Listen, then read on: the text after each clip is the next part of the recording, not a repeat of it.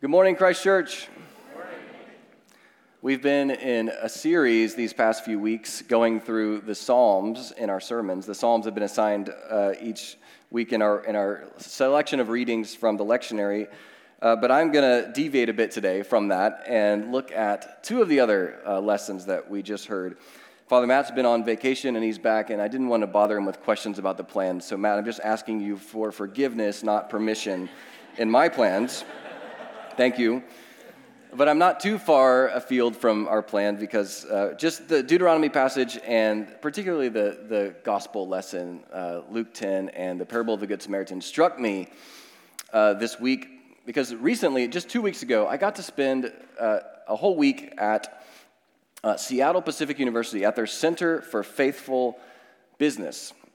It was a research fellowship, and I applied for a grant and got to go there with several other scholars from around the country and the world to just spend a week looking at their special collection of books on the topic of faith and work and faith and business. And this is it's supposed to result in a paper that I will write and that will get entered into a competition and maybe published, which should be good. But this was fun because I've known of this place for a while. One of the professors at SPU wrote the textbook that I've been using for a class I teach at Baylor on Christian ethics applied to business. We, of course, have this long-standing gathering at Christ Church each month, the Faith and Business Lunch, where we come together and ask questions about what does it mean to live out our life in Christ in the marketplace. And there's a number of folks at Christ Church who've supported this institution and given to help them be able to produce some films that tell stories about companies that are trying to do this well in how they lead and the work that they have. So it's fresh in my mind. And then I turned to the Deuteronomy passage, and there we go. From the beginning, God is promising to bless every endeavor, to bless the undertakings, the work of the Israelites as they seek him and follow him. He says that he will bless their children, their livestock, their crops, their agriculture, basically their work. You could say, in many ways, their business, their household, all the economy, all the things that provide their livelihood and their well-being. It's kind of like a modern version or ancient version of what we would call our business. And of course, we have folks in our church, like any church, who are working in the marketplace in various capacities. But even if that's not you, right? Business is the largest sector in our society that employs people, right? It creates the most value of any area in our economy, from the government to nonprofit and NGOs. And we're all affected by it all the time, aren't we?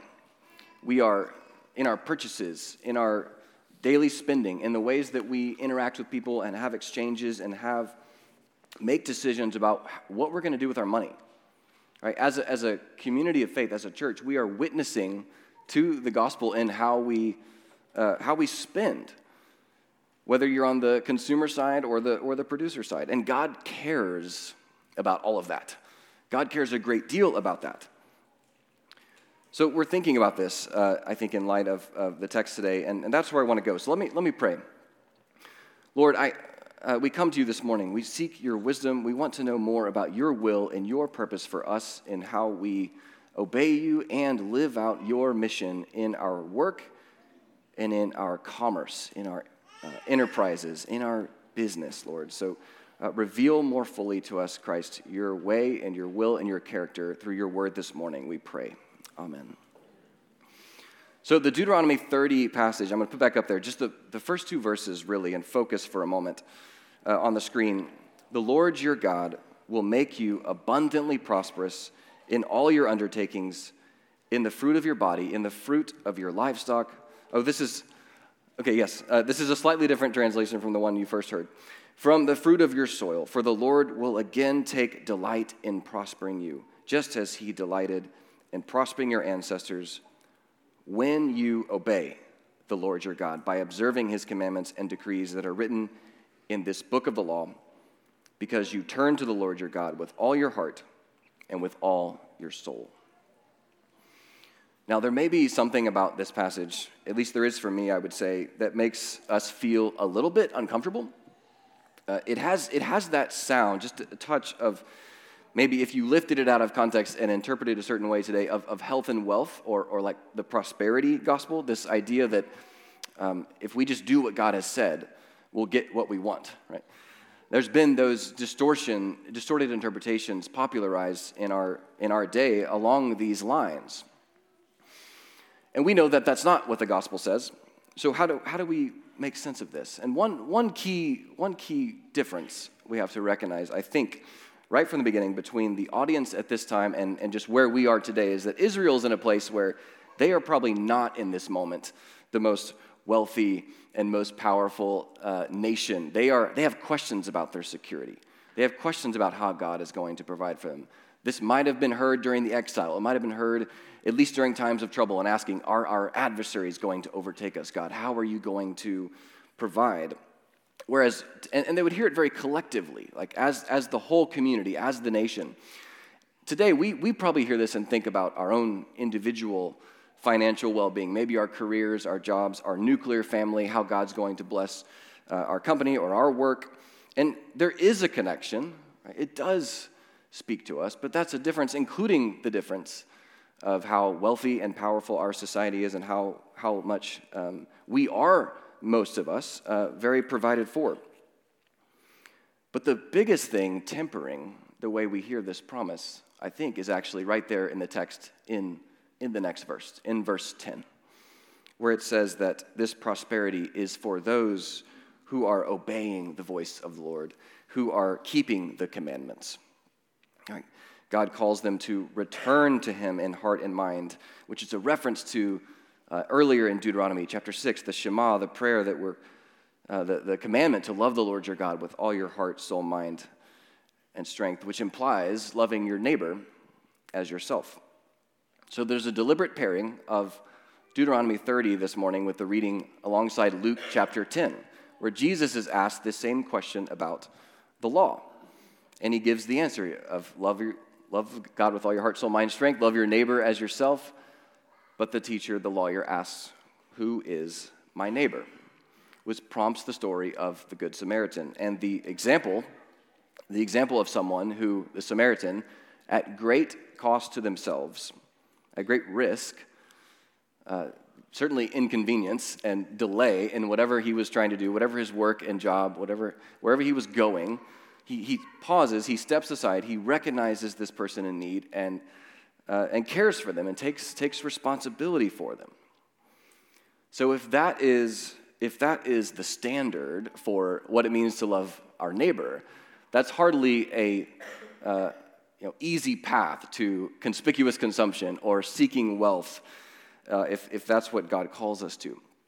But this is really just the tip of the iceberg, isn't it, of all that Jesus has to say about money and about being rich in our world. Much more soberingly, I think, in a couple other places. Earlier in the Gospel of Luke, for example, chapter 6, Jesus says, this is a different version of the Sermon on the Mount from Matthew, woe to you who are rich, for you have already received your comfort. Woe to you who are well fed, for you will go hungry. Or later in Luke chapter 18, there's the exchange between Jesus and the rich young ruler when the man went away sad after Jesus instructs him to not only keep the commandments he's been keeping, but to sell all of his possessions and give to the poor. Jesus looks at him and said, how hard it is for the rich to enter the kingdom of God. Indeed, it is easier for a camel to go through the eye of a needle than for the rich to enter the kingdom. So if we needed some tension between the promise of prosperity in response to our obedience and the seeking of wealth and being rich on the other hand, there you have it. That's about as tight of a pull as you could think of having, and I don't believe that we should try to reconcile that tension.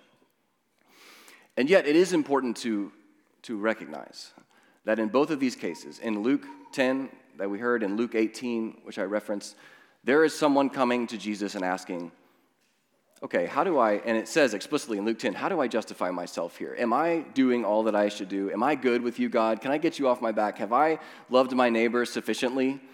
Or what else do I need to do to keep living my life the way that I would like? Right? In the case of the rich young ruler, so that he doesn't have to give more of his money away. He's tithing, he's good, he doesn't want to worry, but he wants to make sure that that's true with Jesus. So while there is this tension, I think we can rest assured that God is first and foremost looking at our hearts. And one more reference, scriptural reference that helps here, I think, comes to mind for me, maybe you've thought of it too, is the character and the story of Job.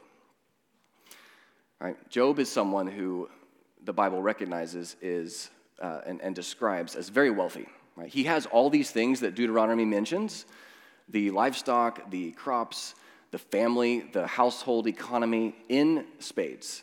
He's got this huge blessing, and God calls him righteous. God calls him a servant. Among all the people, God points to Job and says, look at this man, this upstanding person of faith, and affirms him in that. So we can at least know that it's possible. It's possible to have great wealth and to live righteously. And despite the counsel from his friends, Job stays faithful even when he loses these things.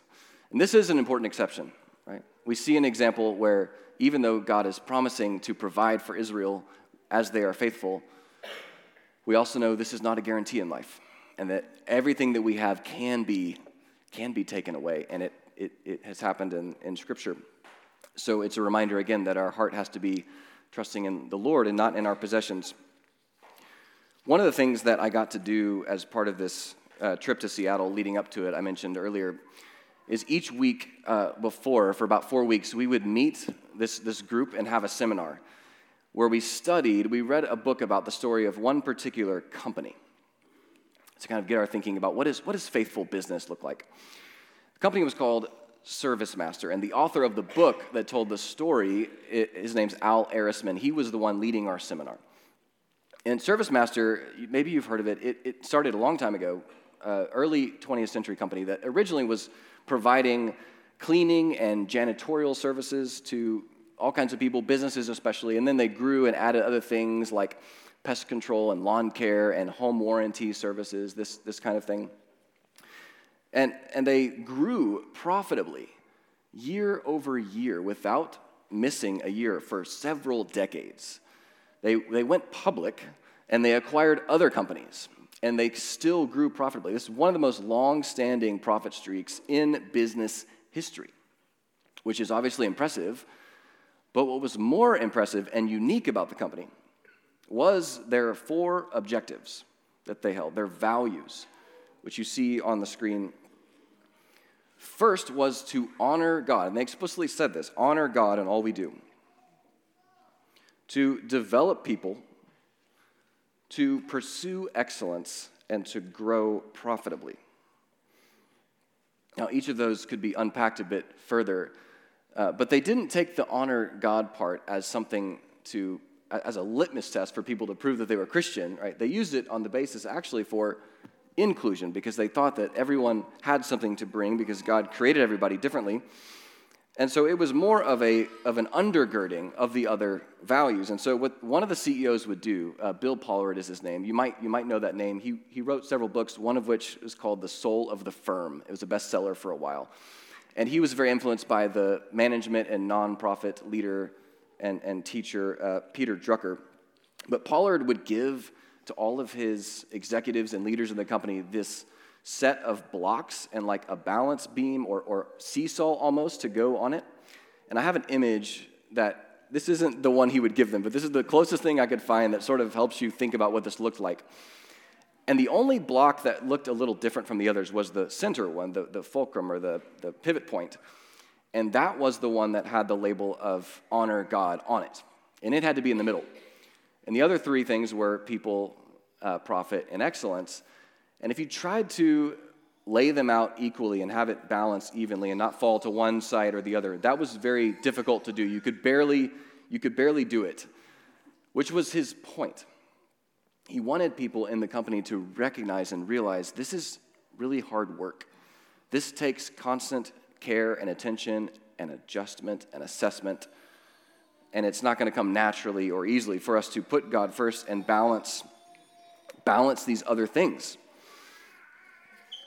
Pollard would also stress that for him, the first two goals were the end objectives, to honor God and to develop people. And the second two goals, 3 and 4, were the means, and keeping them in that order was crucial. Developing people meant not merely making them work better for you, but also seeing them come to their full potential as unique individuals made in God's image who had a particular calling, even if that led them somewhere besides where you wanted them to go. That was his commitment and stated purpose, at least. So this is a guard against, right? The very thing we see happening, for example, in the parable of the Good Samaritan. The priests and the Levi, right, what do? When they see the person who's abandoned on the road, they keep going. They don't want to be inconvenienced because that person was getting in the way of whatever it was they were trying to do, which I'm sure was important and good, right? Maybe they were even following some ritual purity laws about not defiling themselves by touching someone who's not well. Whatever the reason, they had their top commandments out of priority. One of the most memorable things that I heard in seminary from a professor who was actually teaching our course on Deuteronomy and the Pentateuch, the first 5 books of the Bible. He told us toward the end of the semester that one of the most common problems he sees, maybe the biggest issue that happens when you finish your divinity degree and go into leadership in some church or nonprofit, is that a lot of people tend to start putting their goals and their teaching, their preaching, first, and their people second. They love their work and what they're trying to accomplish more than they love their people. Bill Pollard said something similar about ServiceMaster. He said, you can give people a higher purpose to work for. It tends to be more motivating than simply asking them to do their job or make a paycheck. Right? You can inspire them with your mission and connect their work with something bigger that makes a difference. But if you're just doing that so that they will make you more money or so that they will accomplish your goals, they can tell. They know the difference. Most of you have probably heard the name John Rockefeller, right?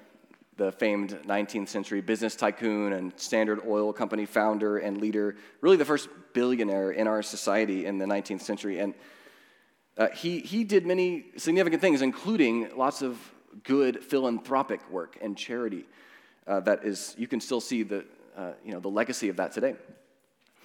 But he was also known as a fairly ruthless businessman.